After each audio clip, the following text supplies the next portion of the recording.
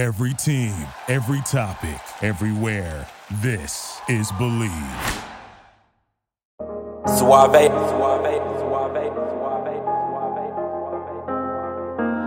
I've been in my bag for a while, I'm invincible. Story of a young boss, grinding shit get critical. Calling on my bros one time, cause you special. I had some hoop dreams of right rounds for my mental. Every target that I shoot is on point like a pencil. Different route, change relationships, I'm so sorry. Came up from the trenches and I made it, I say hardly. Now BetOnline remains your number one source for all of your sports betting this season.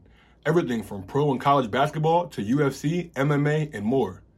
You'll always find the latest odds, team matchup info, player news, and game trends at BetOnline. With live betting options, free contests, and live scores for almost any sport or game imaginable. BetOnline is truly the fastest and easiest way to bet all of your favorite leagues and events. Head to the website today or use your mobile device to join and receive your 50% welcome bonus with your first deposit. Make sure to use promo code BELIEVE, that's BLEAV, to receive your rewards. BetOnline.ag, where the game starts. Alrighty, guys, we are back with another episode of the What's in Your Bag podcast presented by BetOnline. I'm Andrew Robinson, and today we are joined once again by superstar host Alexis Davis. She's back from, her little world tour covering the Super Bowl, you know what I'm saying? So we're just blessed to have her back on the platform and see her face today. So, Alexis, what's good, man? How you living? I'm good. How are you? I'm great, man. I'm great. You know what I'm saying? Definitely, like I said, better now that we back on air. You know what I'm saying? Before we introduce our guests, you know what I'm saying, definitely got to get some business out of the way. If you guys are watching this on YouTube, stop what you're doing right now and go ahead and tap that subscribe button. We just hit 3,000 subscribers on YouTube as of this recording. Hopefully by the time this comes out, you know what I'm saying, we'll be around like 5K, you know what I'm saying? So keep running that up, y'all. Thanks to y'all for subscribing, following along, give us a thumbs up. That goes a long way. Tell a friend to tell a friend. If you're hearing this on Spotify, Apple Podcasts, definitely, follow the show. Give us a 5-star rating. It goes a long way. That was my guy, Pull Up Tay, on the intro. One of the hottest up-and-coming artists out of the DMV. It's going to be him on the outro as well. Make sure you guys are streaming his music. He's got an album coming out, so make sure y'all stay tuned and tap in as always, man. But now that we got the business out of the way, you know what I'm saying, it's time that we introduce our guest. This is an interview that I've been trying to get for probably the past couple of months, you know what I'm saying? But when you got motion, when you're busy, you know what I'm saying, sometimes stuff happens, and I think that the time is perfect now. We got our guy, Antonio DePina. Some of you guys might know him from The Circle. Others might know him from hooping back at Lincoln University, entrepreneurship, Forbes 30 under 30. My guy is definitely super well-traveled, super accomplished, man, and we're definitely honored to have you on the platform today, man. So thanks for coming on with us. No, definitely. Appreciate you guys for having me. No doubt, man. Like I said, man, we got a lot to discuss, you know what I'm saying, from just the entrepreneurship, hooping, the overseas life, man. But before we get into all that, man, I kind of want to rewind it, take it all the way back to the beginning, and just let people know kind of who you are, as an individual. So, obviously, you African roots, Cape Verdean and Liberian, you grew up in Delaware. But kind of talk about just your upbringing, kind of just, them early days, growing up around basketball, growing up in Delaware, and just obviously the African roots and everything. Just talk about just early life and kind of just what made you the person that you are today. Yeah, 100%. So I grew up in Wilmington, Delaware. If those don't know, Wilmington is like it's a nice little city. If you just hear it from like your ears, but it's rough. So I grew up in Wilmington. My early years, I didn't even play basketball, man. I started playing basketball like around like middle school. Like a coach, I went to a tryout. He took a chance on me. I was horrible. I sucked. My feet were too big for me. Like I didn't know how to run. Like it was crazy. So he ended up taking a chance on me and ended up playing basketball. And basketball changed my life, man. I ended up getting good eventually. I grew into my feet. I was decent. I wouldn't say I was the best player in the world. You know what I mean? Like a lot of guys that come on here and they'll cap, man, I was like the top 10 ranked player. And I was okay, man. I was like, in like the hoop school, I was like number 400 in the country. Like it was nothing crazy for me. Like I ended up getting a scholarship to a D2 school, ended up playing there, man. But my early years, man, I was just like trying my best with basketball, man. And it changed my life, bro. Like it kept me out of a lot of trouble. I didn't do a lot of things because I played basketball. Like I didn't even drink until like I hit 18. Like none of that shit. Like I was really, really, really like chilling like because of basketball, man. So thank God for basketball, bro. Wilmington, that's the home of Busy Bones, ain't it? Yeah, Bones, you already know, man. Yeah. He on the Clippers now, but he going. They got to play him, man. Like, they've been like keep him under the rest, but nah, Bones is tough. I don't know if you really watch Bones. Bones is tough. Man, bro, I've been watching Bones since he was not in high school, but VCU, because obviously we're all facts. We was covering the A10. So I watched him in person. They came to George Mason. This is the year 2021. Boy, I He seen probably him lit them up. 30 on George Mason. I said, oh my Lit God. them up. And it's so crazy because he's so skinny, bro. And it's like you see him, he's like, how is he? But he getting to the rack, laying dudes. It don't matter. You know what I'm saying? So it's definitely crazy. He got a dog in him. Nah, facts. And I don't know if you knew, but I got a twin brother too. And he played basketball with me, Quinnipiac, Coppin, and he works for the Clippers now. So obviously they just traded for Bones. So he be playing against Bones in the little, they call them like stay ready games. It's for the guys that like aren't really playing right now. He playing up. Him and Bones been getting busy in the stay ready games, man. So, shout out to Wilmington for sure, man. Nah, the Bones is tough, man. He shouldn't be playing stay ready games. That's how I see it, man. But yeah, he's probably the best player to ever come out of the city, man. For sure. So after being at Lincoln for a little bit, well, I guess kind of talk about that a little bit. Just being at Lincoln, your different experiences, whether that was in the classroom, playing basketball, just anything that you felt like is still impacting what you're doing now. Right. Did you what school did you go to last? You went to HBCU? Yeah, I went to North Carolina A&T. Okay. So we got some HBCU people in the building. So HBCU, as you know, like that's tough. Yeah, exactly. So as you know, it's not all roses and candy when you go to HBCU. You know what I mean? Yeah. It's a lot of walks to the bursar's office, a lot of walks to financial aid. You know what I mean? Trying to get your stuff in order. But I went to a Division II school first. It was like a PWI, and then I transferred to Lincoln after my sophomore year because I got into some trouble. I ended up getting like my scholarship taken. You know what I mean? I was doing some dumb stuff, found the wrong people. Want to be honest, like I was like scamming checks in college, bro. It was like bad. And I had to learn from like my mistakes, like, yo, why are you doing stuff like that? You had the perfect opportunity. So they sent me home and we get a scholarship to Lincoln. But Lincoln like kind of opened my eyes to a lot of things, because there was no coaches holding my hand. You know what I mean? It's HBCU, you know what I mean? Everybody from there was from Philly, New York, or the DMV area. And at Lincoln, it was like kind of we got this thing at Lincoln where it's like a Lincoln pride, like where you gotta kind of like fend for yourself in my school. Like it was like I don't know about NKI like A&T or Coppin, but at Lincoln it was like you kind of gotta like I don't know how to say it, like you kind of like yourself in a way, you're on your own. Like you're on your own. Like anything you do, like you're on your own, except partying. Partying we all together, but like when you go into class, you go to financial aid, nobody's going with you. Like it was like kind of like that, man. I never understood it, but like Lincoln was cool. I think that I learned a lot from Lincoln as far as growing up. You know what I mean? I was by myself. I had to grow up. I had to get to class. I had to make sure everything was good. I had to make sure I graduated on time. That's like major. Like nobody graduates on time for some reason. But yeah, it was like a growing experience for me.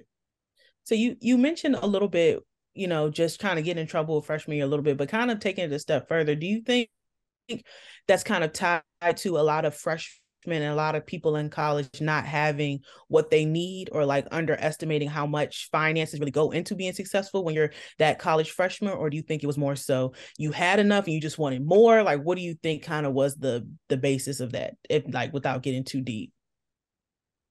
I mean, growing up, I wouldn't say I had much. You know what I mean? I came from a single mother home. You know what I mean? If I didn't have a basketball scholarship, I don't think I would even went to college.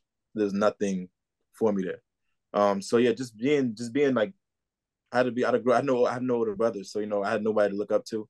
I learned everything by myself. I had to learn to fight by myself, shoot a basketball by myself, shave by myself.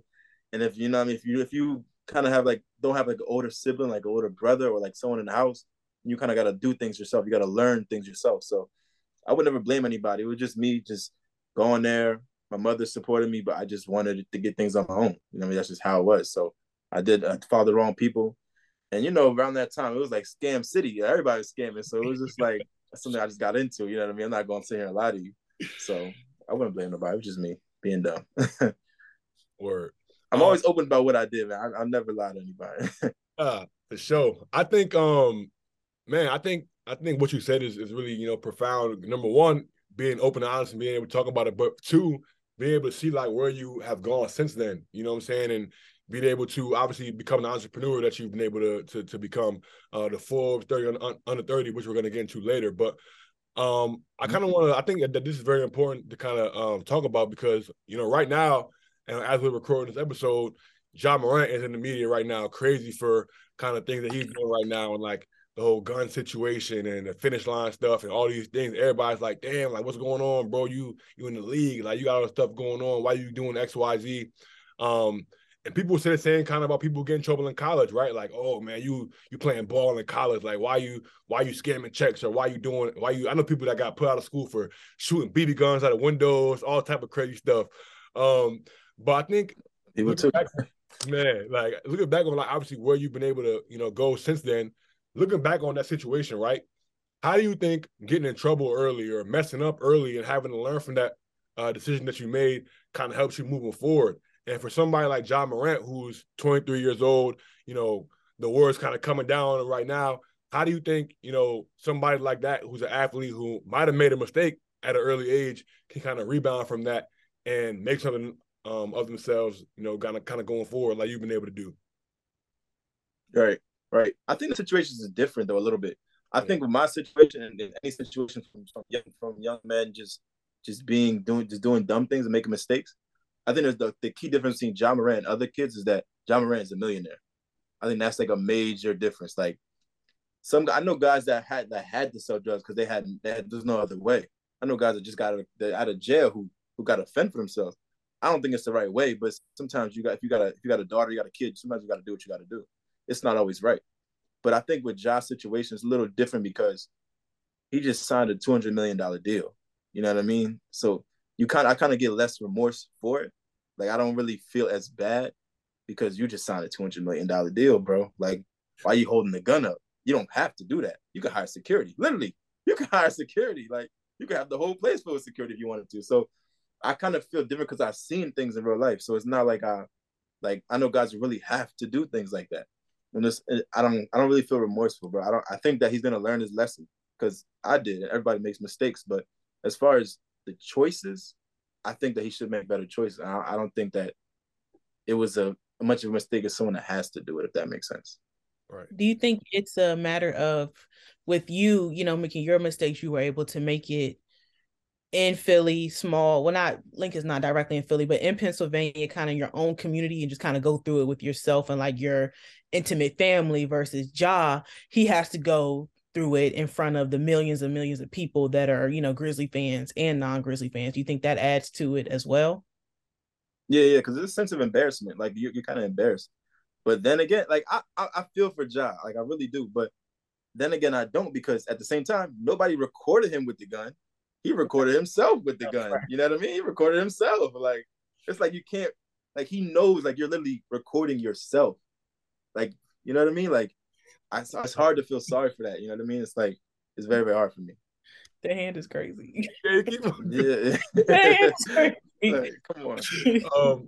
But I wanted to ask you, like, I guess, kind of speaking just on your situation, like, how were you able to,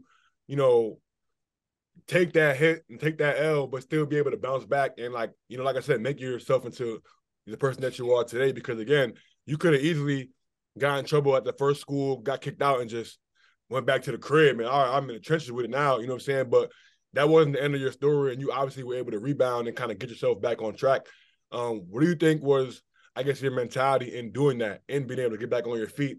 And then kind of looking back on it now, hindsight is 2020. Do you think that, I guess, not that you're thankful that it happened, but I guess, that you were able to, how do you kind of reflect on it, being able to be like, all right, you know what? I took that L, but I was able to kind of rebound from it. And now, I think I'm better for it.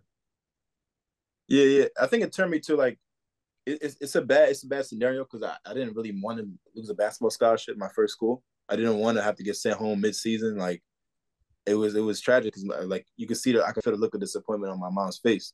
So it wasn't always good. But when I got in trouble, I had to pay something. If you ever done something, it's called restitution. Mm-hmm. It's where you got to pay the money you took back. Yep. And I had to do that. Like that was my little kind of plea deal or whatever you want to call it. So I had to do that. And that's when I started really learning that I was a hustler. Like I had no job. I had to figure out how was I going to sell something to make this money. I wasn't going to ask my mom for it. Like I just came home. So I had to figure out like, okay, if I can get this, I can make this. I can get this. I had to sell different things, nothing like illegally, but like I had to sell like, oh, I could buy this from here. I can go sell it on eBay. I can do this, and I kind of was turning into a little hustler without even knowing. Because at the same time, when I was a kid, I sold candy, but I didn't know I was a hustler. I came home from this, I didn't know I was a hustler. So little things like God was kind of putting me in the path to know, like, yo, you can really, work your way through anything. Facts. Now obviously kind of transitioning from that. So you leave college, you leave Lincoln, and you sign a pro deal to play in Portugal. Talk about that whole process, that whole experience, and then kind of when you look back on your basketball career, like how do you think the basketball career kind of contributed to the next lane that you were able to step into in entrepreneurship? Yeah, my senior year at Lincoln, I didn't even play a lot, man. I kind of my coach got fired for my junior year. Coach Hill, he ended up getting fired from Lincoln University and ended up going to like another CIAA school. But we got a new coach called Doug Overton, who was an NBA player, high profile guy. I probably started the first few games at the point guard position. Then I was placed at the end of the bench, man. I'm not even gonna say or lie to you. I probably averaged 2 points a game, 2.6, I believe. It was crazy, bro. And my last year of college, man, so I didn't even play like that. I got as much film as I could, put it together. Sorry. And ended up sending it to coaches, man, overseas in Portugal. And one coach, found it. He liked it. He signed me, bro. It was like the luck of the draw, bro. I don't even know why I even got signed to a pro team. Like, I didn't even play a lot my senior year. So a lot of guys I know that are really, really good didn't even go pro. So it was crazy to see, but it was just a luck of the draw, man. Like, this guy had a plan for me. Ended up playing professionally off of a Facebook message. I literally messaged him on Facebook Messenger. Like, it was crazy, bro. That's hectic. So then talk about that experience playing in Portugal. Like, what was that whole experience like? It was a great experience. I got to live the whole experience. I played in Portugal. I played in the first division at that. So I was playing against like the best teams in Portugal. But it was a blessing, man. I wasn't supposed to be there, man. I averaged 2 points per game. So every single day I remember waking up and I was like, yo, man, like, this is a blessing. Like, I'm a professional athlete. Like, I had to wake up, go eat my meals, go to practice, use the gym. Like, and I was having fun because, when you're an American, you get to play all the minutes. So it's like, I get to really play. It was actually kind of cool, man. And then I left there mid-season. I went to play in Spain. And I played in Spain's like third division, just based off my first division playing in Portugal. So I played in some good divisions, man. And I was like super excited, bro. I never took it for granted. I remember that for a fact. I never took not one day for granted, bro. It was amazing. That's crazy. So before I'm gonna let Lex jump in a second. I played in Portugal too. I played for Immortal. I'm not sure if they were in Immortal, yeah. Yeah. So, what city were you in? What city was your team in? I played for Electrical FC. That was their first time being in the first division, and then we sucked so bad that we lost and we went back down. wait, where were you guys at? If you know Portugal, like there's really, really good teams and there's really, really bad teams in the first. It's like no, like, I don't know what you want to call it. I guess the NBA, because they have like salary caps, but there's no salary caps overseas. So guys have really high budgets to get the best players. It was crazy. We had no shot. You got the Sporting, Porto, and Benfica. Yep. Yeah, we're playing against those guys. Teams, and everybody was kind of like a drop off from there. So like exactly, Deliverance was good a few times, but that's it.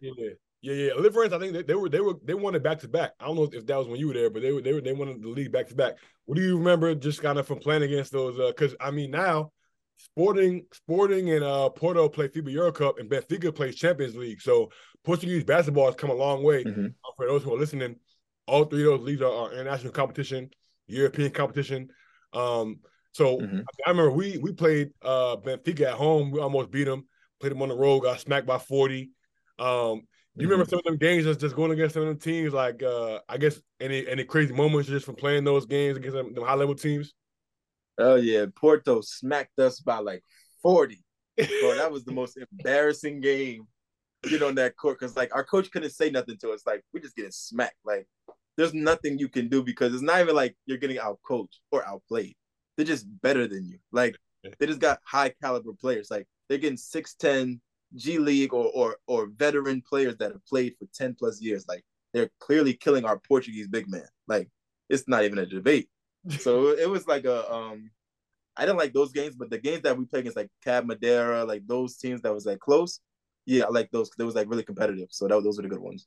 Cab is lit. So you on that island? Woo! It was nice. I went out when I was there. It was lit. Big lit. Yeah, it was like hella casinos. It was nice. Big bags. So kind of You moving better. on a little bit to, I guess you could say, your reality TV debut, new life, new I'm on Mm-hmm. Netflix, etc. So when it Right. comes to being on the circle, how do they pick who goes on there? Was it just like you get a random email, or like what was that process like getting picked to go on the show? Yeah. So it's funny how I ended up even getting on that show. So I saw on Instagram, like you're just scrolling through one night. I saw like an ad that said like, join this competition or like it was like sign up for this audition. It didn't say nothing about Netflix. It didn't say nothing about no Circle. The Circle was even a show then. So I just filled out the form. And I was home from overseas. I was trying to do like business things. So I was driving like Uber Eats and stuff. So I'm driving Uber Eats, right, one day, and I'm like, I get a phone call, and they're like, "Yo, it's Antonio," and I'm like, "Yeah, what's up?" They said, "Oh, this is da da da from the audition. Can you come to the audition still? Because I totally forgot about it, so I must have missed it. I guess nobody must have went to the audition." And I said, "You know what? Yeah, I'll come." So I was only like 10 minutes from the place of the audition. It was crazy. It was like just so happened I took an order that was next to the place of the audition. So then I went to the audition. I didn't think I was gonna get that shit. I was like, man, I'm over here. I'm regular clothes. I'm like, I don't know the audition or anything. They asked me about where I was from, all these things. Like a month later, they called me back, or they called me and said, "Hey, we're gonna fly you to LA." I was like, "What the hell? You're gonna fly me to LA? Okay, I'm gonna go for the free trip." Didn't think I was gonna get it. I'm like, I'm gonna go for the free trip. I'm gonna just go out to LA. Never been there before in my life. I go to LA. I meet the Netflix people. I'm like, oh, this is a Netflix show. Okay, cool, bet. So it's not even like audition because it's not like acting. So it's like just tell us about yourself, your character, and things like that. And I was like, okay, boom, whatever. I meet them. They didn't seem impressed at all. They just looked at me like, all right, thank you, bye. I go home, whatever. I'm chilling. I get an email that says like a to-do list, like things you need to pack. Da da da da da. I'm like, pack? The fuck is going on? Like I didn't know what was going on. So then I hit him out, email back like, this is me and I got it. He said, oh yeah, sorry, we meant to call you, but you got it. You got to leave like in 3 days to go to London. I was like, dang, like I didn't know it was on Netflix. I didn't know it was on the Circle. I didn't know it was gonna be like I thought it was gonna come out 2 years from now. They said it's not gonna come out the next year.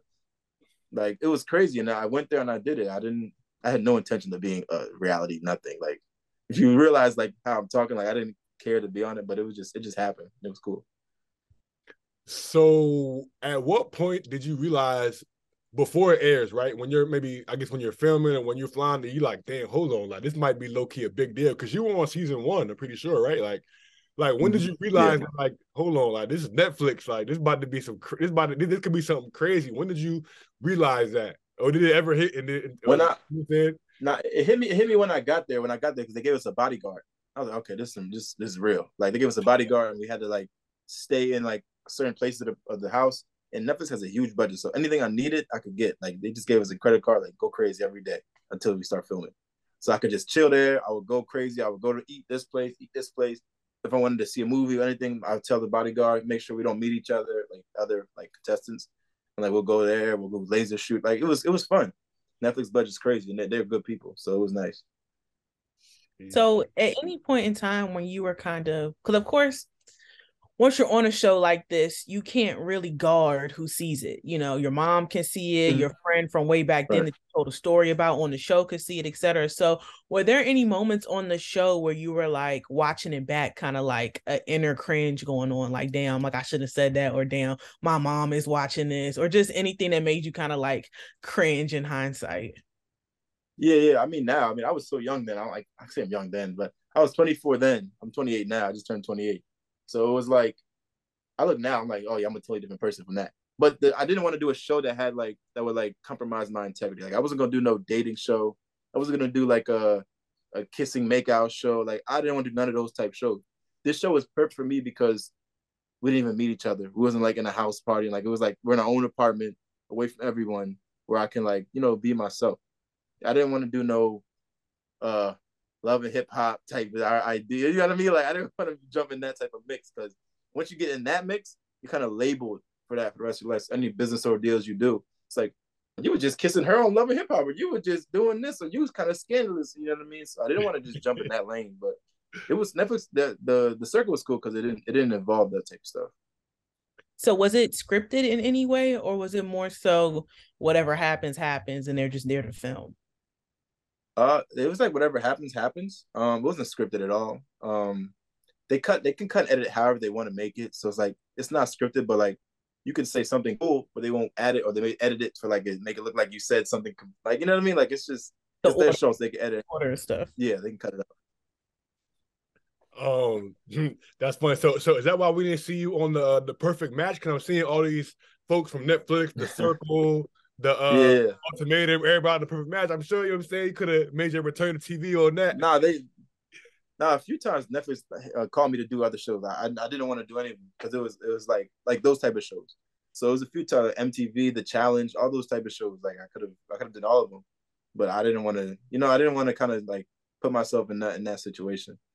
I feel you. You think was it more so of like a personal branding thing? Like, are you just trying to hold on to that personal brand? If it was trying to hold on to your personal brand so you don't get linked up with something else, or grouped in by association, was that kind of hard? Because I'm pretty sure when it comes to Netflix and MTV, I'm sure they were going to pay you X amount of dollars. So like what was it about you that you felt like no, like X amount of money is not worth what my personal brand is?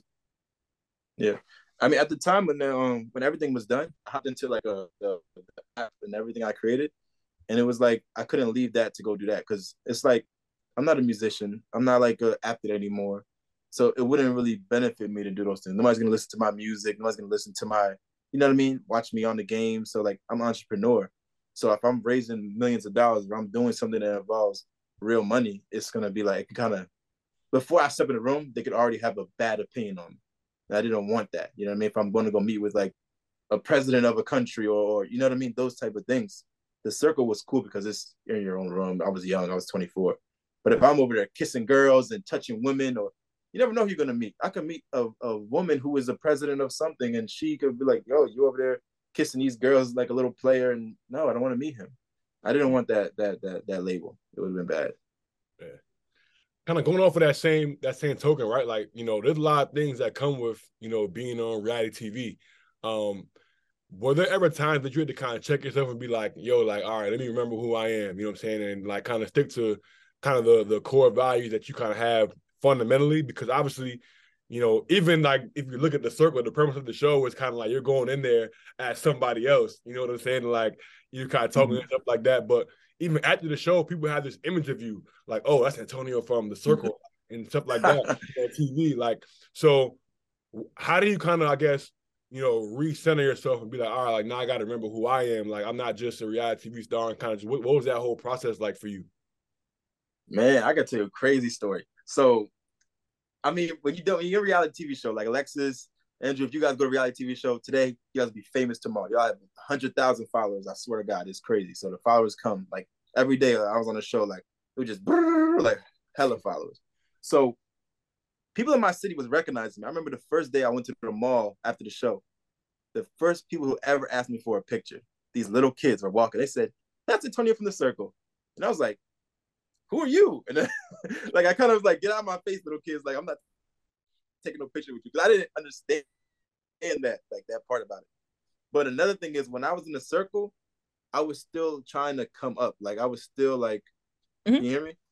I can. All right, good. So I was still trying to come up when I was in The Circle. Like when I came out of The Circle, so like Netflix probably paid me like I think it was like $1,500 to come, and then like $1,500 when the first show came out. So only $3,000. But when I was trying to build my app, like at the time, so I was trying to build my app and create a real business. So to do that, I had to pay my developers. And there was like $500 a week. So I had to pay my developers and I had to pay my rent for my apartment. So at the time I was doing Uber Eats, right? So it's the worst scenario to do something like that and be on reality TV. Because every time I delivered to somebody, they recognized me. I swear to God. I knocked on somebody's door one day. The guy was looking at me crazy. He was like, I said, "Here's your order, sir. Like, take your order. Like, why are you looking at me crazy?" He said, "Baby, it's the boy from The Circle here." And I swear to God, they came to the door and they tried to take a picture with me. I was like, "Man, get out of my face. I'm going home." Like, it was like a humbling experience in a sense. I mean, me, I don't really care, man. I don't like, you know what I mean? I was just trying to grind to get what I needed to get. So it was nothing affecting me. But at the time I was like, on the way home, I was like, damn, like that's crazy. Like I gotta chill. I'm gonna put a mask on. COVID came, so I put a mask on so people stop recognizing me. But that's what it was, man. That was like the first year of my reality TV show experience. Damn, so you ain't flick up with him? You shut the door in? Peaced Nah, out? not them. Nah, he was like weird a little bit. Like I was like, nah, I can't do that. Like there's one girl I took a flick with. She was a little girl, and I was like, okay, I'll do it. I just let you food. I don't care. Yeah. Um, that's crazy, man. So like, how do you You got to think be humble though. Like facts, people facts, wouldn't do that. Like I had to do that. Like I was it was no like I'm not like some people have more pride than money. Like they don't want to do little things because they feel like it's gonna affect how they look. And I really didn't care. I was just trying to get to where I needed to go. right, right. So like, how do you think being on the show has affected your brand, like, in a positive or negative way? Like, hey, do you think, being on the show has obviously, like you mentioned, got 100,000 followers, they're giving you this huge platform. So do you think that being on the show has kind of helped you as an entrepreneur? And just kind of, I guess, in what ways do you think just being on the show has contributed to your brand overall? Yeah, absolutely, absolutely helped me. It kind of propelled me in the spotlight.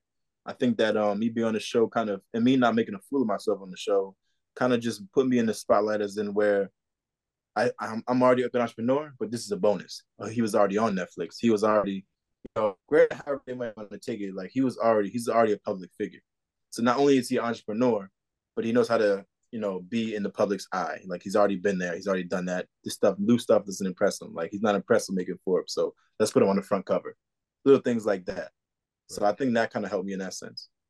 Did you always know that you wanted to take the entrepreneur route? Because I mean, I know usually, we go to college, these 4-year schools to get, some 6-figure corporate job or whatever. So at what point did you know you didn't want to take that route, but instead you wanted to kind of do your own thing? Yeah, I wanted to I don't know. When I was in college, when I was a kid, I sold candy to kind of pay for my AAU because my mother couldn't afford it.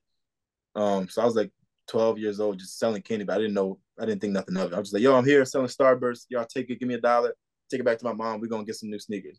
That's kind of how I thought. That was my first introduction to being an entrepreneur. And I never thought nothing of it. I remember like just trying to make I had to figure out ways to make money. Like I did everything to make money. Like you can name it. Like I everything. Like think between the lines, I've done everything like just to make some money. Like I even sold like here's a crazy thing I did, like when I was like in the midst of making the app. I would order controllers from AliExpress, like PS4 controllers, and I would get them shipped to me, and I would resell them on eBay. They were clearly fake as hell. I don't know why they bought them, but I resell them on eBay, so I'll make like $2,000, $3,000 a shipment. Sometimes the shipments would get taken because they're like quote unquote fake. But like I was doing anything to make money to be an entrepreneur. Like I didn't care what it was at the time. Like I had to like you know what I mean. Like you kind of think of the ways to pay for these apps and pay for these staff. So I was trying to do anything to just make out of the situation I was in. Go get her. Go get her. Last question I'll ask kind of on the reality TV stuff before we kind of flip into the entrepreneurship side. A lot of people that go on reality TV or come off reality TV, they talk about kind of this overnight fame that they achieve. And they talk about, all right, so it's cool, right? When in theory, you got 500,000 followers, everybody know you, you're getting all these brand deals and stuff like that. But there's also a negative side that comes with that, right? With being in the public eye, with being on TV and having people scrutinize your every move, with having your life change to where you can't necessarily just go take a stroll in downtown and maybe hold hands with a girl because now it's gonna be so and so from Netflix was seen with so and so, right? Like, kind of talk about, I guess, that side of it if you've experienced anything like that. Kind of the mental health aspect of it. Do you feel like being in the spotlight now and having to adjust to overnight fame has affected you mentally in any way? And if so, kind of in what ways? And if not, how do you think you were able to kind of adjust to that, being thrust into that spotlight so quickly? Mm-hmm. Yeah, the overnight reality thing, like being famous, is real. Like you'll wake up and everybody will know who you are. I'm not even gonna lie. I really was on the show. January 1st, it came out, 2020. By February 1st, 2020, I had over 100,000 followers, and I could go anywhere. Everybody knew me. Now nobody cares about me. I go anywhere, nobody knows who I am. So it's all, it dies down fast, guys. I'm not gonna lie. After the first year, it was over. So that's why you see a lot of guys that kind of want to jump on a bunch of reality TV shows because they like to relive that excitement, that hype, and it's cool. I mean, I loved it, but you know, you'll see it a lot, man. You'll see like a lot of guys just keep jumping from reality TV because that's kind of like keeping them alive, and it makes sense. But me personally, I didn't want to do that. Kind of to Andrew's point a little bit when he was saying like, you know, being, you know, somebody taking a picture of you if you're out with a girl or something like that, and even just, you know, how, you know, girls might not be paying attention to someone, but now they get drafted and all of a sudden, you know, they're this hot, etc. So like, has there been a time where like, you know, someone that you might have tried to talk to in the past and now they're trying to, you know, double back or spin the block, or just someone that, you know, you were like, you know, didn't you look right past me, but now I'm on the circle, or now I have this app, or now I have 100K, and now all of a sudden I'm at the top of your list? Has that happened to you at all? Yeah, 100% that happened. It happened to me a few times. It definitely happened. It definitely happens. Like it happened a lot. Like I ain't gonna lie, it happened a lot, and it was a good experience. Like to be able to just tell them no, but you know it happened. It happened for sure. Hey man, no use. Ain't no U-turns, baby. Nah, bro, you can't go back. You know, it just is what it is. Gotta stand on that, baby. That's dope, man. So kind of switching gears a little bit to the entrepreneurship side, man. So I've been kind of following what you've been doing from an entrepreneurship standpoint for a little bit. You know, when you first started the Overseas Basketball Connection app, you know what I'm saying? And obviously now you've recently rebranded to the Scouts app. So kind of number one, before we kind of get into, you know, actually the Scouts app and things like that, talk about just the inspiration to start Overseas Basketball Connection, where that idea come from, and, you know, I guess what made you, I guess, jump and be like, yeah, like I need to, you know, make it into a whole app and a business behind it. All right. Are you guys entrepreneurs? Do you guys have like own businesses? This is my business. All Facts Media is my baby, my business. There you go. What about you, Alexis? No, I don't. I'm kind of more so sticking to the script. I definitely do, you know, applaud people that, you know, do their own thing, but usually most of the stuff that I'm into kind of falls into, I guess you could say, something that already exists. I guess lucky in some sense. But yeah. No, there's nothing wrong with that. That's perfect. That's perfect, especially being a woman. You know, sometimes it can get hard. So I applaud all women. I think everyone's a hustler as long as they got a job. You know what I mean? Because you got to get up every morning, right? And go, yeah. So, but yeah, I mean, I started Overseas Basketball Connection because one, I love travel, and then two, I love basketball. So I want everybody to experience that love. You know what I mean? Andrew, I'm pretty sure you know, like it's a different feeling to travel on someone else's dime. like to go to Portugal and live there and not have to worry about nothing. Granted, you may not be getting paid thousands of dollars, but just the fact that you get to experience something so unique that no one else gets to experience is beautiful. So I try to create something like that. The market was there, so I created it. But now I kind of rebranded to Scouts app because I want to tackle on something even bigger. You know what I mean? There's a bigger problem than just men's basketball players trying to get overseas. You know what I mean? There's women's basketball players. There's players trying to go to college. There's players, underrepresented players in UK and Africa and Portugal that want to go to American colleges. So Scouts app now is for high school, college, and professional athletes. And I'm trying to create like a LinkedIn for sports. So coaches can go on there, they connect with each other. Athletes can go on there to connect with each other. It's not only for basketball players now, it's for basketball, soccer, and volleyball players. So I kind of made it for everybody. And we're also, in the summer, we're going to be adding the NIL marketplace. So we're trying to get into that space as well. So kind of took it from just Overseas Basketball app to like a LinkedIn for sports, like I said. So I think that's like the way we're going. So you mentioned NIL marketplace and kind of exploring that and creating more opportunities. Do you think it's something, you know, of course, kind of going back to what we were talking about with college students not necessarily being financially supported, and I'm sure, you know, NIL can now aid to that, but do you think there is some of the fun competitive elements now missing because we have NIL, certain people picking certain teams, going with certain coaches because they know that they're going to get X amount of NIL versus going to a team where they are going to be competitive and actually add to a conference? Do you think there's a difference there, or is NIL like 100% good? I think it's about the player. I think it's about what the player wants. Every player had different situations. I know some players who are in dire situations that had nothing back home, who need to provide early. I know players that have that support from their mother and their father who want to go win. You You know what I mean? So I think that this puts the power back in the players' hands because at the end of the day, they're all 18. They're not kids. You know, these kids are growing up early now with TikTok, so they know what they're doing.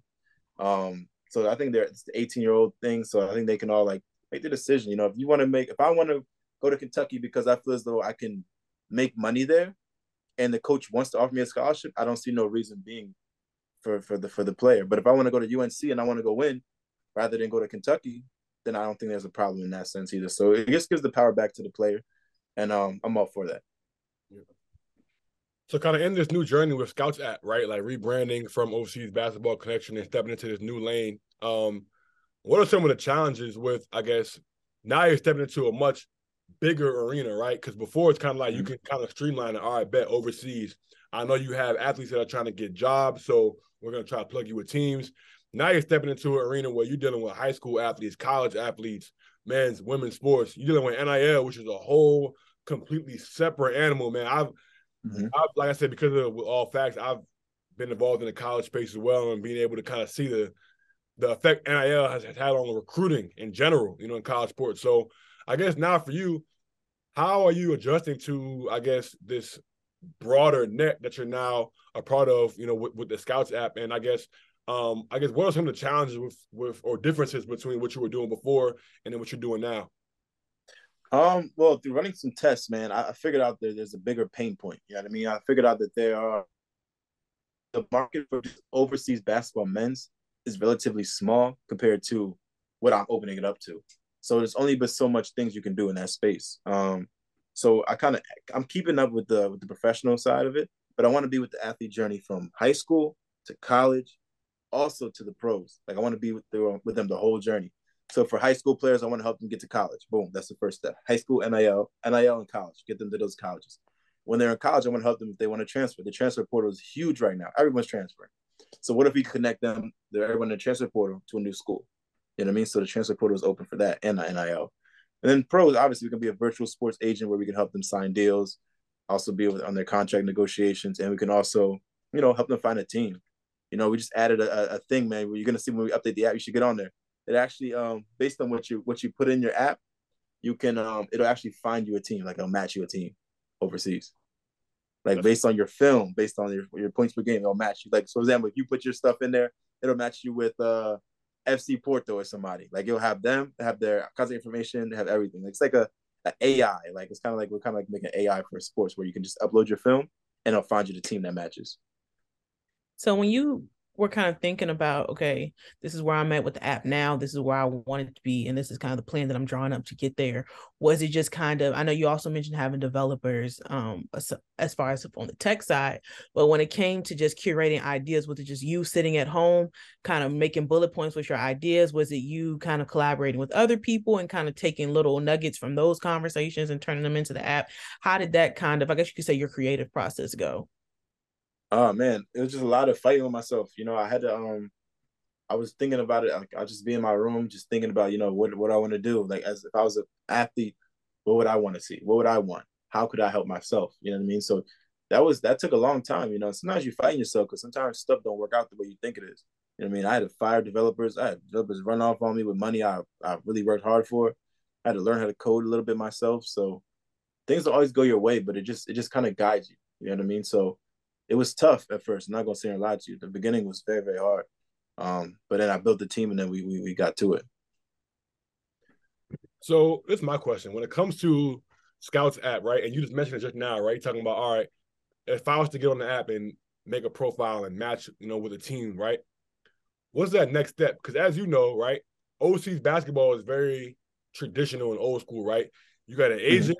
These agents have gone in relationships with teams over years to where certain teams might have a relationship where they might get a player from an agency every single year, right?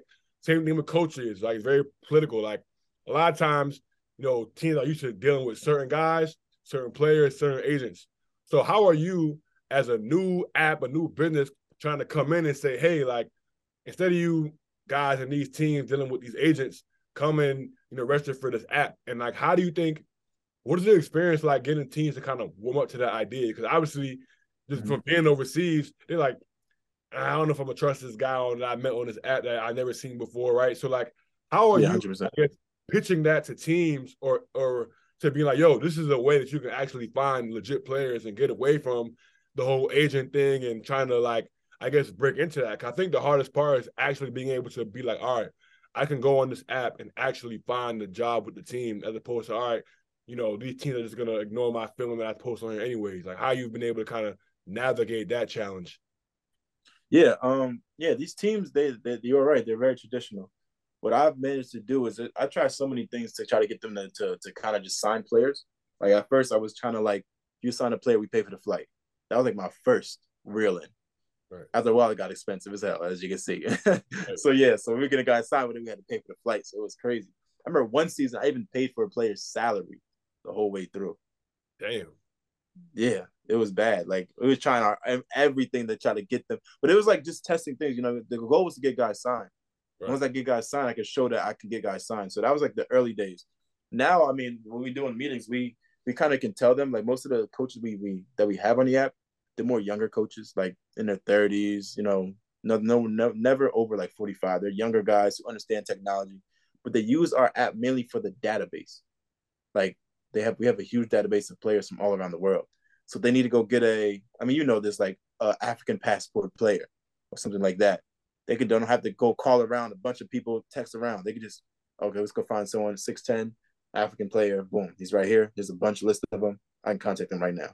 So that's the convenience we have using the app. So we're still in work trying to get more and more coaches, but the pros is harder than the college. Because college, I can speak English. I can talk to anybody.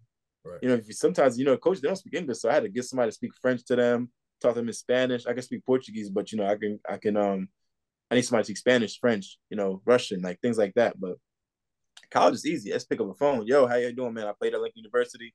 How you doing, Bowie State? I had this new app. I partnered with the CIAA. I partnered with the MEAC. I went to Delaware State. Like, it's just a conversation. It's a mutual thing. So college, I think, is going to be a no-brainer. I already dealt with the hard shit, talking to Spanish coaches and Portuguese coaches. Like, that was tough. How do you convince a European guy, being an American, that you should use my app? I managed to do that. So I think college is going to be an easy no-brainer. So I'm just waiting for that.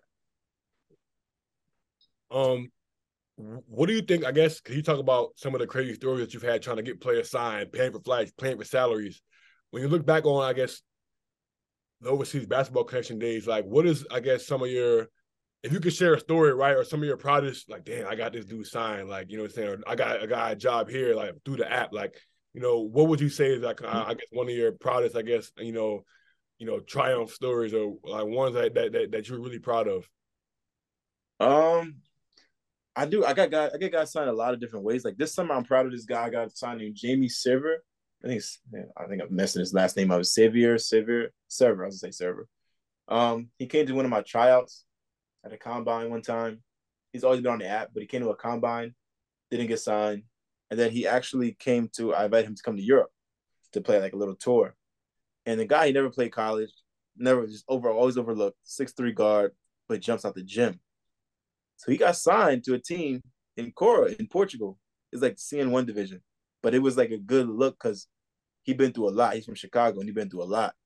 So to see his dreams come true and see how happy he was, wasn't a lot of money, but to see how happy he was to fulfill a dream, it just made all the difference, man. I felt like, okay, this is worth it. I got to keep going. That's love. That's love. So kind of fast forward a little bit, getting the Forbes 30 under 30. How did that kind of go? Was it more so, a representative from Forbes reaches out to you, or is it hey, we're doing a worldwide search for who we want to include, submit your stuff here? How did that go? Yeah, so I do a lot of things in Africa. So I live in Africa most of the time. A country called Cape Verde. If you ever want to go to Africa, come to Cape Verde. Y'all can stay in one of my Airbnbs. I got you guys. It's like the Hawaii of Africa. It's islands. Being in Portugal, man, listen, and I was in Albufeira in the south of Portugal. So, man, first of all, it's a bunch of Cape Verdeans in Portugal. Yeah. And man, one of my team. Oh, matter of fact, my teammate, my man Kevin. Shane. Kevin. Oh, Big Kevin. Yeah, Big Kev. He Cape Verde. He's killing for Porto right now. Yeah. So we chopping up about the Cape Verde, man. I got that on my list to show. You know what I'm saying? I got to get out there. Nice. Man. Yeah, Kevin's gotten better, man. I really like his game now. He's gotten so much better than he used to be. Like, he's tougher. He plays Euro Cup, so he's really, really shown his game a lot. Exactly. And it's good because he has a daughter. Yeah, got to go hard for the fam. You know what I'm saying? I ain't mean to cut you off, man. I had to just throw, you know what I'm saying, give y'all some flowers though, Cape Verde. You know what I'm saying? Yeah, 100%. You guys, if y'all come to Africa, I do a lot of things in Africa. So we're building schools, building a gym. You know what I mean? I have a professional basketball league I run there every summer. But not to get you up. What was the question again? Oh, just about 30 Forbes 30 under 30, Oh how yeah, they yeah. about, was it more so Forbes representative reaching out to you, or was it more so you saw something about them putting about a worldwide search and you submitted your materials to them? How did that kind of go? Yeah, so Forbes does one for every continent almost. So they have the USA one, Europe one, the Africa one. I think this like the Asia one too. But I made the Africa list, you know what I mean? Because I do a lot of stuff in Africa. I'm a citizen in Africa, in Cape Verde particularly. So somebody nominated me for the things I was doing. They sent me an email. I submitted documents like bank statements, proof of business. You got to send everything in, recommendation letters. Sent it all in. I didn't think I was going to get a Forbes list. I was like, should I even be on that list? Like I was 25, 26 at the time. And then they hit me up, said I got it. I remember it was like April 13th, 2021. Yep, 2021, 2 years ago. They sent me an email, said congrats. I got the email to this day in my phone, in my favorites. Like it was amazing. Like I was like, yo, like it was like a dream come true. Like everyone's been a Forbes under 30 list. So it was a dream come true. Yeah, it was it's like unexplainable, you know what I mean? Because I was on my vision board like a year ago before I got it. Then I ended up getting it. So it was super, super, super cool. And then to be on the front cover was even better. On the front cover of the magazine. So it was nice. So when it comes to the other 29 people on the list, have you been able to network with them at all, or has any business, or even not even if any business hasn't come out of it, just any real conversations that you can leverage in your own life come from networking with the other 29 people that were on that list? Yeah, 100%. Yeah, I mean, I did. You get to go to so when you're a Forbes lister, you're put in a group chat. So you're in a group chat, you can kind of finagle your way in any situation. Everybody knows everybody. You get intros to investors, things like that. So we got something called the 30 under 30 Summit, and they do them all over the world. Like you got Europe's, Asia, like they're super, super lit. You guys need to go to the 30 under 30 Summit. You can go to any summit for free if you're a lister. So you get to go for free, and you get to bring one person with you. And the one we had in Africa was super lit last year because they gave you like a free private flight to like another place.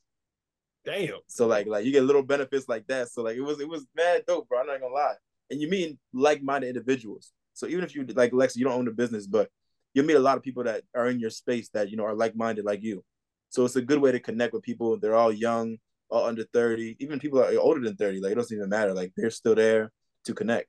And it's like a great being in that circle is really, really great. It's really, really nice, to be honest. Hey man, let me be up one next summer you go. You know what I'm saying? Tap me in, man. You know what I'm They saying? got one next summer, man. I mean, not next summer, in April actually. I don't know if I'm gonna go, but yeah, I want to go. If you go, man, maybe I'll go. in, you know what I'm saying? We outside. You know what I'm saying? What has been, I guess, you mentioned like, I guess, being in the group chat, right? And being able to kind of, you one phone call away from everybody. I guess, what do you think has been the best thing or the coolest thing or the most surprising thing to be able to come from the being on the Forbes 30 under 30 list? It's really good. As far as like the 30 to 30 list doesn't mean anything in the sense of like it's not gonna make your business go crazy. Let's be honest. Like it's a title, but that title kind of validates, you to the world. It's like having a blue check. It just validates you. You know what I mean? So if I can talk to any investor, I could probably like right now I'm raising money for scouts, raising like 2.5 million. And when I talk to an investor, just putting that on Forbes 30 to 30 kind of gets me in the door without getting an intro, if that makes sense. Like, he's like, okay, maybe he's on the 30, he's on the Forbes list. Maybe he might have something good. Maybe I should give him that one call, that one meeting. So I think that's where it kind of pulls your card. Other than that, it's just a title. Right. So I want to circle back a little bit because you just said something that I feel like is I don't want to gloss over for the people who are listening to this. You're talking about right now you're in the process of raising $2.5 million for the app, right? What does that actually look like? Like, how does one actually go about raising $2.5 million for an app? Because, for me, like I'm, obviously an athlete myself, and I'm doing this thing with All Facts Media. I haven't even opened up the process to like starting to gain money for it or anything like that. Like I'm still kind of just trying to grow the following, get our presence out there on social media out there and stuff like that. So what is the process of actually trying to get investors for a business and like the kind of things behind the scenes that, cause I feel like in today's society, man, and this is the one thing I hate about Twitter and just social media. Everybody, LLC Twitter. Oh, you could start a business and make an LLC for this amount of money. And it's like, bro, it ain't that easy, bro. Okay, I got an LLC, but now I don't got no bread. I don't have a business. You know what I'm saying? So like, what is that process to actually bet I'm about to go and raise $2.5 million for this app and for this business? Yeah. Yeah. Less than 1% of it's called venture capital money. It's like the investors' money. Is less than 1% goes to Black people. Let's be honest. So like most of the money is not even billions. I'm talking about billions and billions of dollars. It's not going to Black people. It's going to white people. Let's be completely honest about the facts. So right now we're raising 2.5. I think that you should build your media brand up and go raise. If you look at brands like Overtime just raised $100 million. Overtime, $100 million. Those guys, crazy. They're not Black. They're white. like they're white. They're some white guys, man. To be completely honest, if you look at Just Women's Sports, another media brand, they raised, I don't know, like maybe like 10 million.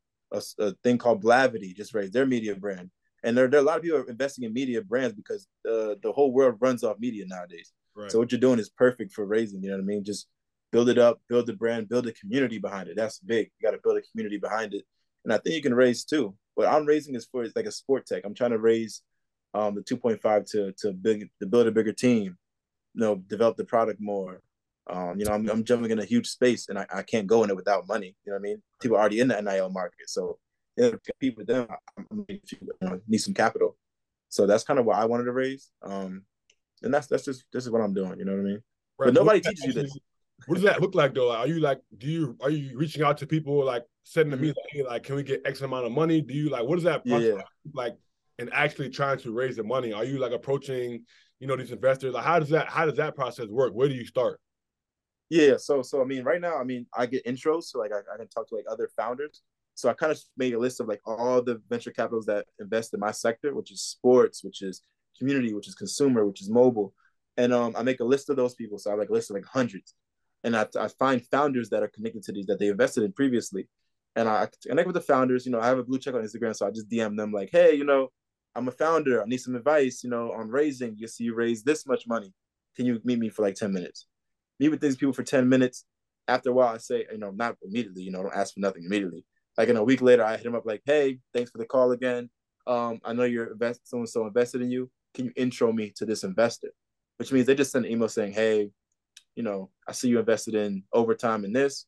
We're building something very, very similar. We're raising 1.5 or 2.5 million. Are you free for a quick chat?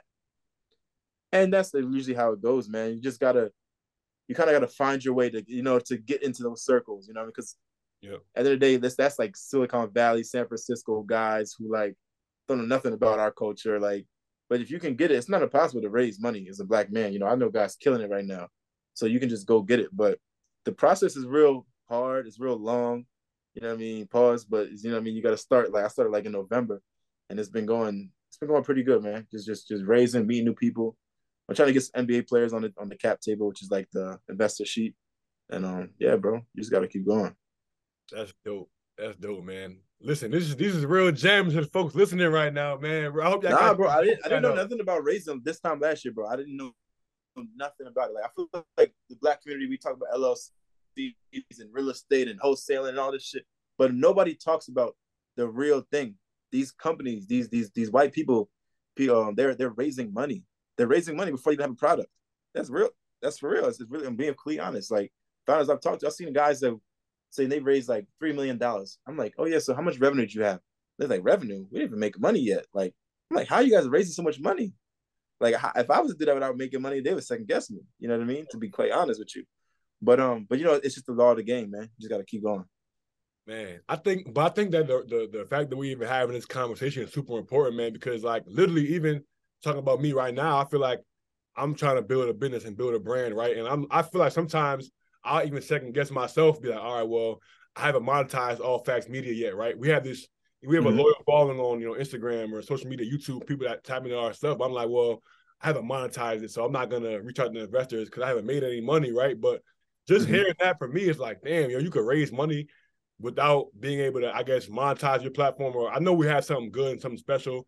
The convos that we're having on here is literally like, groundbreaking conversations. But it's like, I feel like we put limits on ourselves because it's like, damn, like I don't really know. But you see white people who, like you said, man, going out and raising this money and it's like that, So just having 100%. this conversation has given me a different perspective and a different, approach to, I guess, wanting to I guess, run my own business. You know what I'm saying? And Mhm. I think that's really, something special, man. I guess for you, I know on that same token, right? When you're talking about just building this app and going through the behind the scenes steps of like building that foundation and getting the money and things like that, what do you want to see as like the long term, if you could be like, all right, 10 years from now, this is what Scouts app looks like, right? What does that look Right. like? What kind of impact do you want to be able to have on the basketball landscape? I want to have a huge impact on the basketball landscape, but I also want to open it up to, like I said, other sports. I want this to be like the main recruiting app. Like, you know how people use LinkedIn to get their, like, find a professional identity. Yeah. I want Scouts app to be like somewhere where athletes find their athletic identity. I want it to be like, yo, if you don't have Scouts app and you're going through the recruiting process, I want them to look at you crazy. You know what I mean? I want this to be like very recruit focused. Like, it's crazy because everything is becoming simplified and automated. So I think something like this right now is the perfect time to build it because the power is in the athlete's hand right now with NIL going on and everything going on with the athlete. Even the job situation, it's like, yeah, he did that, but the power is really in Ja's hands. He just got $200 million. Extension starts next year. So the power right now is very much in the athlete's hand with all the money we're getting, the decisions we can make. I think that's only the best time now. Even when we were like Andrew, like when we was growing up, we was in high school. There was no platform for us to go find coaches, and there's nothing like that. We had to Yeah. go to AU circuit, we had to go get exposure, hoop group. There was no platform for us to do it. No real platform. Like, you know what I mean? That I can go and find a school. Like, I think that is dope if we can have like a platform where, like a serious platform, not no games where I'm gonna find a Division 3 or JUCO. Like, I mean, like real coaches are really on there looking for players, and that's what I'm trying to build, man. And that's where I see it going. That's love. That's love. Last question I had before we get into some match and mismatch stuff a little bit, the more lighter hearted stuff, man. I want to talk about just, basketball in Africa, man, because if you look at the NBA, right, you got the Pascal Siakams, the Joel Embiids, Chris Bouchers of the world, a bunch of guys in Africa that are doing, amazing things and stuff. But the basketball, there aren't many leagues in Africa, right? When you look at overseas basketball, everybody thinks about Europe and EuroLeague, and you got Asia. South America even has, Argentina has great leagues and things like that. But there isn't much basketball presence from a pro standpoint in Africa. Obviously, now they have the Basketball Africa League. You have your Africa Next League as well. But like, I guess it's two-part question. Number one, like, why do you think it's taking so long for professional basketball to become like more of an established thing in Africa? That's the first part of the question. And then number two, what do you think, the Basketball Africa League and then the league that you're also running, that you have in Africa, what do you think that can do to kind of help improve the professional basketball landscape in Africa, for kids that want to, play the game? Yeah. That's a great question. I think the state of basketball in Africa is in a good stands right now. But you got to think about a lot of these African countries. They just got independence. You know what I mean? From, the European countries, not less than 100 years ago. I know Cape Verde got it 1975. Might be wrong, but that's like 50 years ago. Like, these guys were literally other countries. Like, you know what I mean? They're all so fresh, so new. So basketball was the last thing they're worried about. They're worried about their currency. They're worried about, GDP. They're worried about tourism. They're worried about those things. So if you look at like basketball, you know what I mean? Basketball has been here since like maybe the 50s. We started the NBA or the ABA. And we have a long way to go in basketball here. We just started the BAL like 2-3 years ago.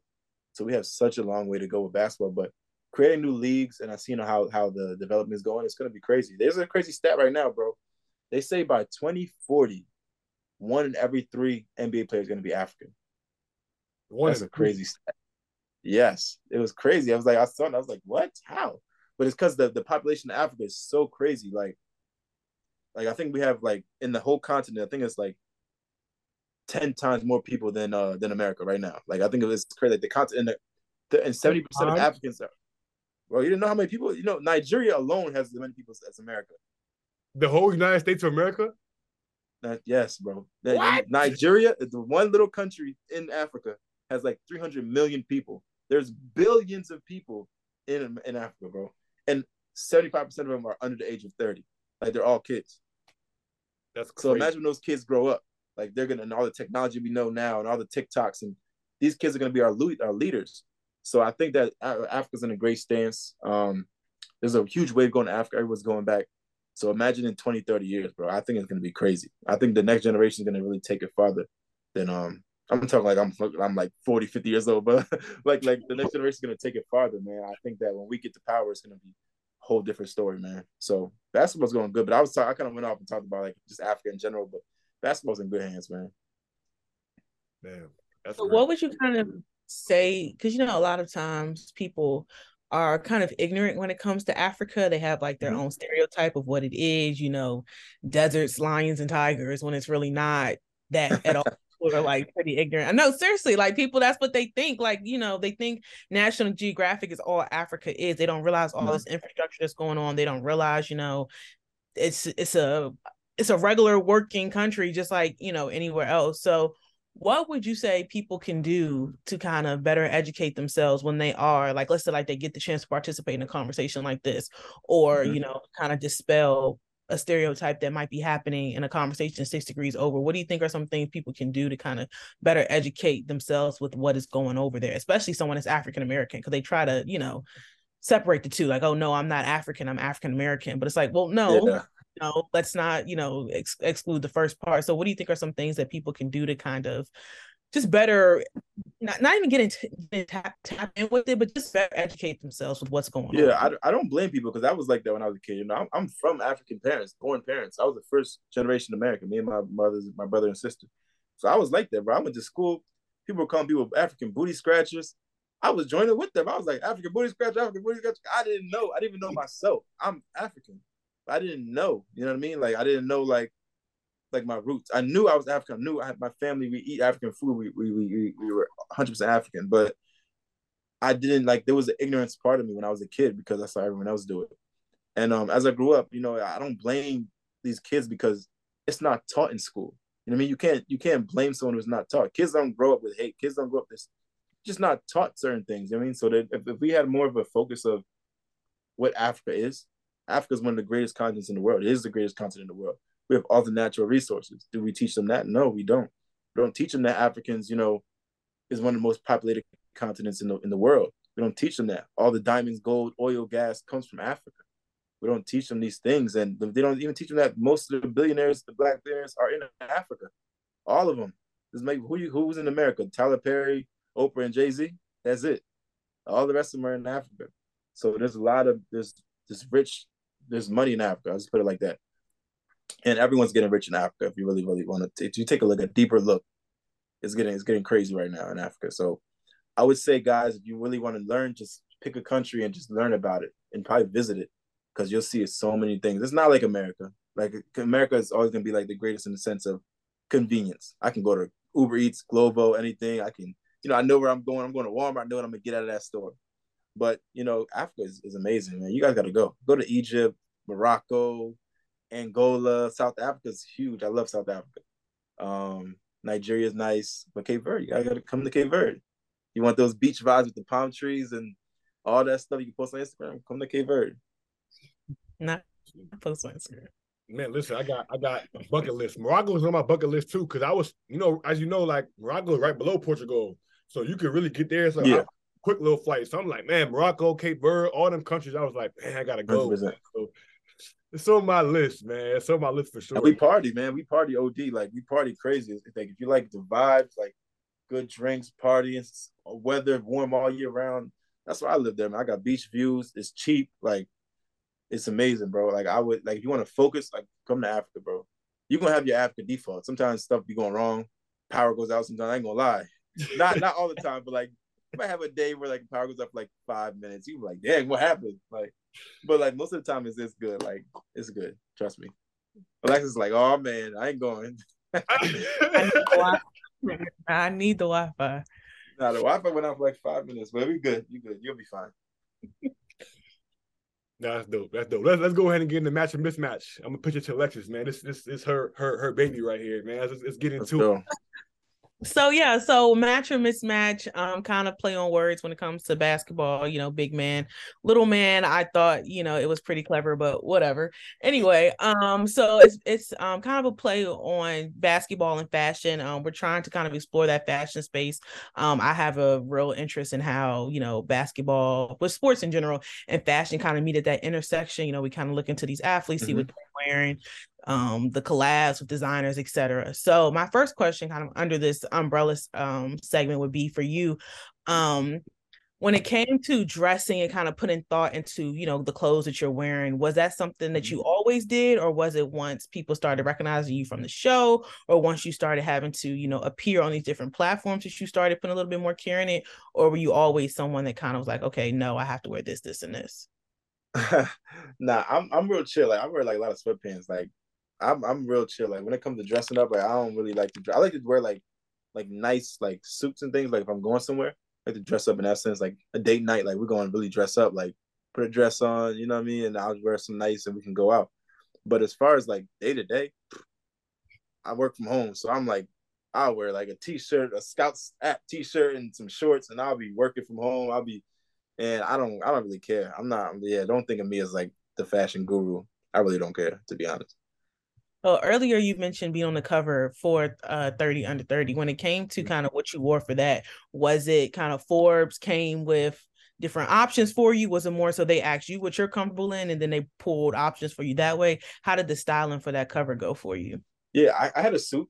It wasn't the best suit. I don't know why I wore that suit, but but they had a stylist there, so they the stuff didn't fit. Like I know the first outfit they did fit. I didn't really like it. It had like a feathery type, or if you look at it, it was like feathery top. Like I didn't really like it, to be honest, but I had no choice. I had to wear it, so I wore that. And the second one I wore a suit, but I didn't really put much thought into what I was gonna wear because I didn't know how it was gonna go. I didn't know like how the pictures were gonna go, like how we're gonna look.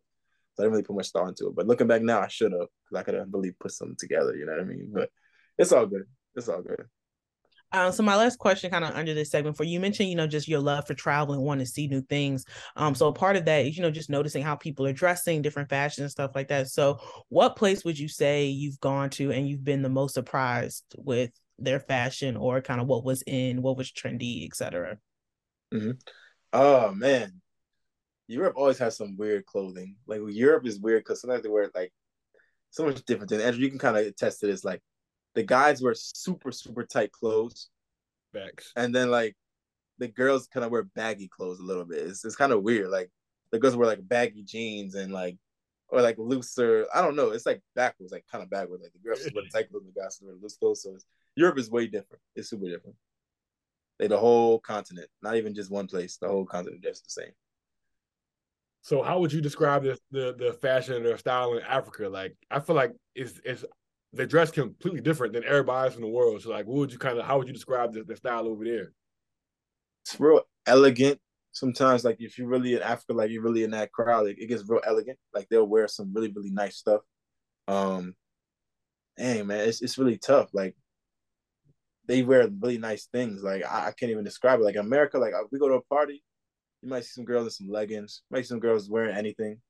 In Africa, they can't wear just anything. Like they gotta wear like a dress. Like you gotta look nice when you go to these places. Like you won't wear jeans to a party. Like you gotta wear like a dress or a skirt.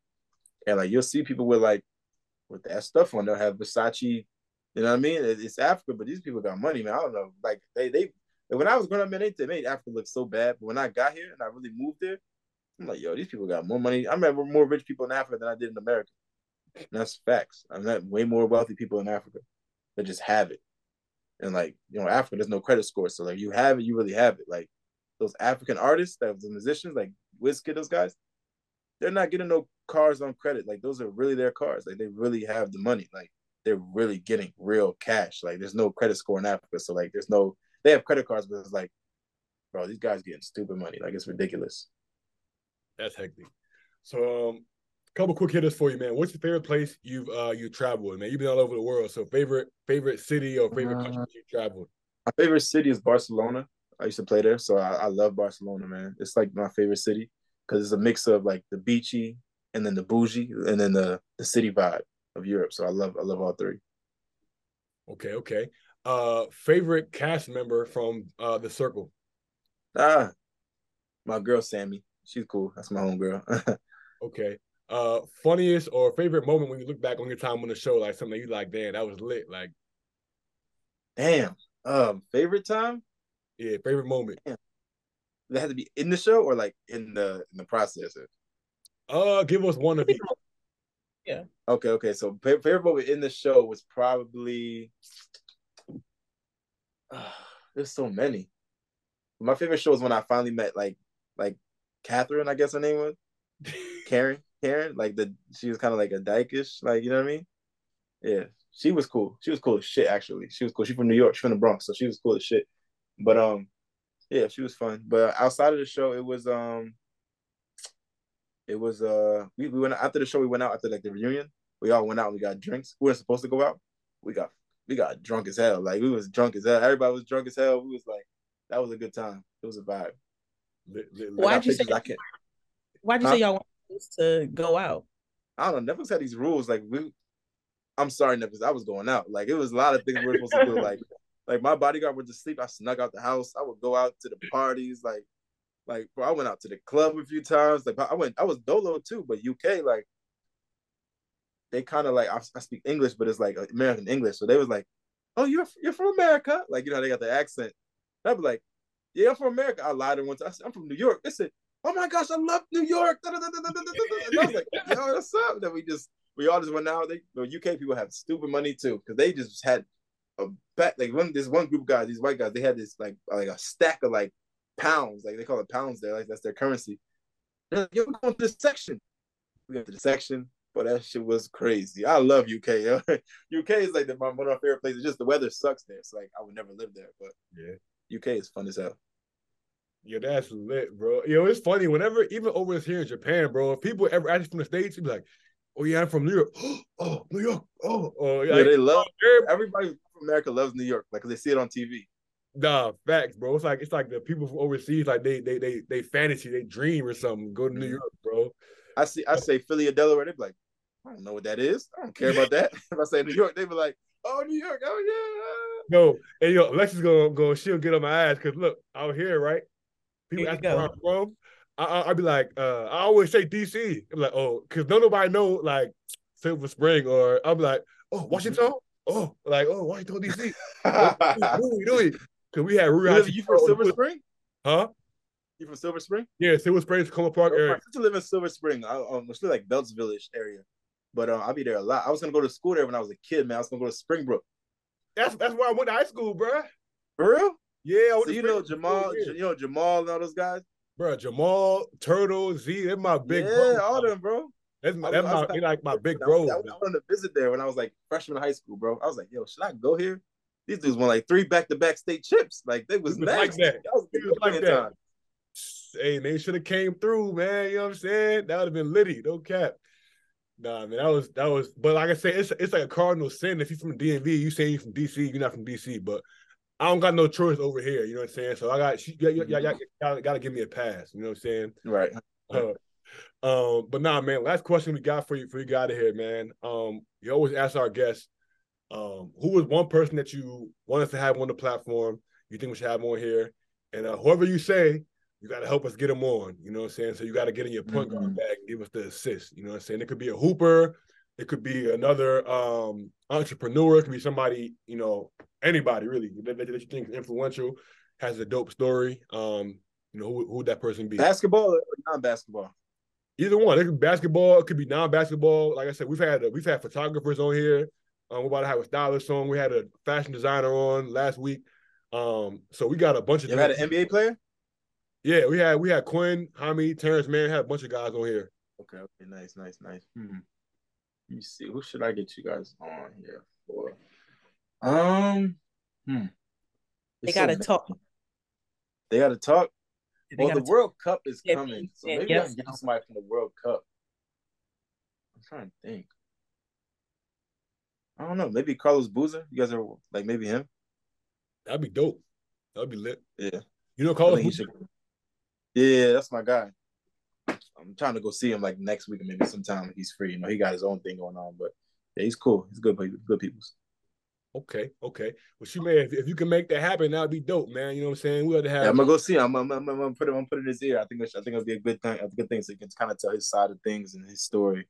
I don't think he really speaks a lot about his story, so I think it'll be cool. Nah, in fact, it's crazy. I was just listening to the Draymond Green podcast last night, and they were talking about Gilbert Arenas, because Gilbert Arenas and Draymond were both second round picks, and then they put in the Gilbert Arenas rule. I don't know if I know the story, but basically he signed this like 6-year, $60 million deal with the Wizards, and then after that they made it so like second round picks could sign for more than the mid level exception, so they could stay with their team, because he left the Warriors because the Warriors couldn't pay him, because he had a crazy sophomore year and the Warriors couldn't afford to pay him. And Carlos Boozer was the first dude that kind of took advantage of the Gilbert Arenas rule, and they were talking about it on the show.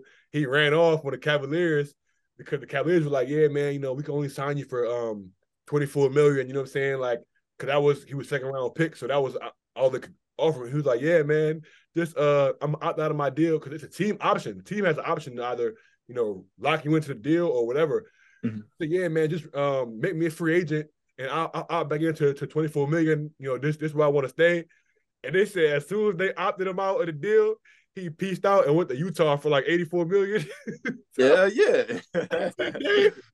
He finessed him. That'd be cool, man. Now this has been amazing though, man. This has been a great conversation. Like I said, I learned a lot. I always enjoy just talking to people from different avenues, different walks of life, man, because you can learn so much, man. And you definitely have a crazy story, man, just from getting put out of school to remaking yourself and being able to become a Forbes 30 under 30, guy, entrepreneur. You're doing a lot of great things, man. So I definitely just want to say, number one, thank you for coming on today, man. We really appreciate it. Like I said, man, I've been following your journey for a while. I'm going to continue following you. And like I said, man, I'm excited to see where the Scouts app goes. And like I said, man, I'm definitely going to put that Africa trip on my list, man. I might got to pop out to Cape Verde, take advantage of them. Got to, man. You got to. Got to. You got to raise some millions, man. Get the millions. No cap, man. There you go. Then you got to pay for Alexis to go everywhere around the world. She's going to be on your ass. Hey, listen, we've been taking all facts. I like him. I like him. Huh? I like him. Hey, listen, we're gonna take what's in your bag worldwide. No cap. There we go. Oh man. Nah, man, this has been another episode of the What's in Your Bag podcast presented by Bet Online. As always, like I said in the beginning of the show, y'all, if y'all sat through this whole interview and y'all got to this point, subscribe. You know what I'm saying? Let's go ahead and tap that button below, subscribe. Give us a 5-star rating if you're listening to it on Spotify. Give us a thumbs up. It goes a long way. This is going to be my guy, Pull Up Tay, on the outro. Until next time, folks. Peace. Suave.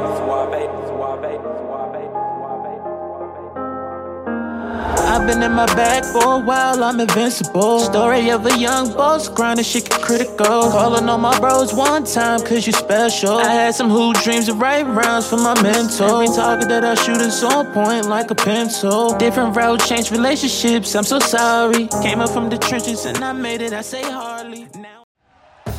Thank you for listening to Believe. You can show support to your host by subscribing to the show and giving us a 5-star rating on your preferred platform.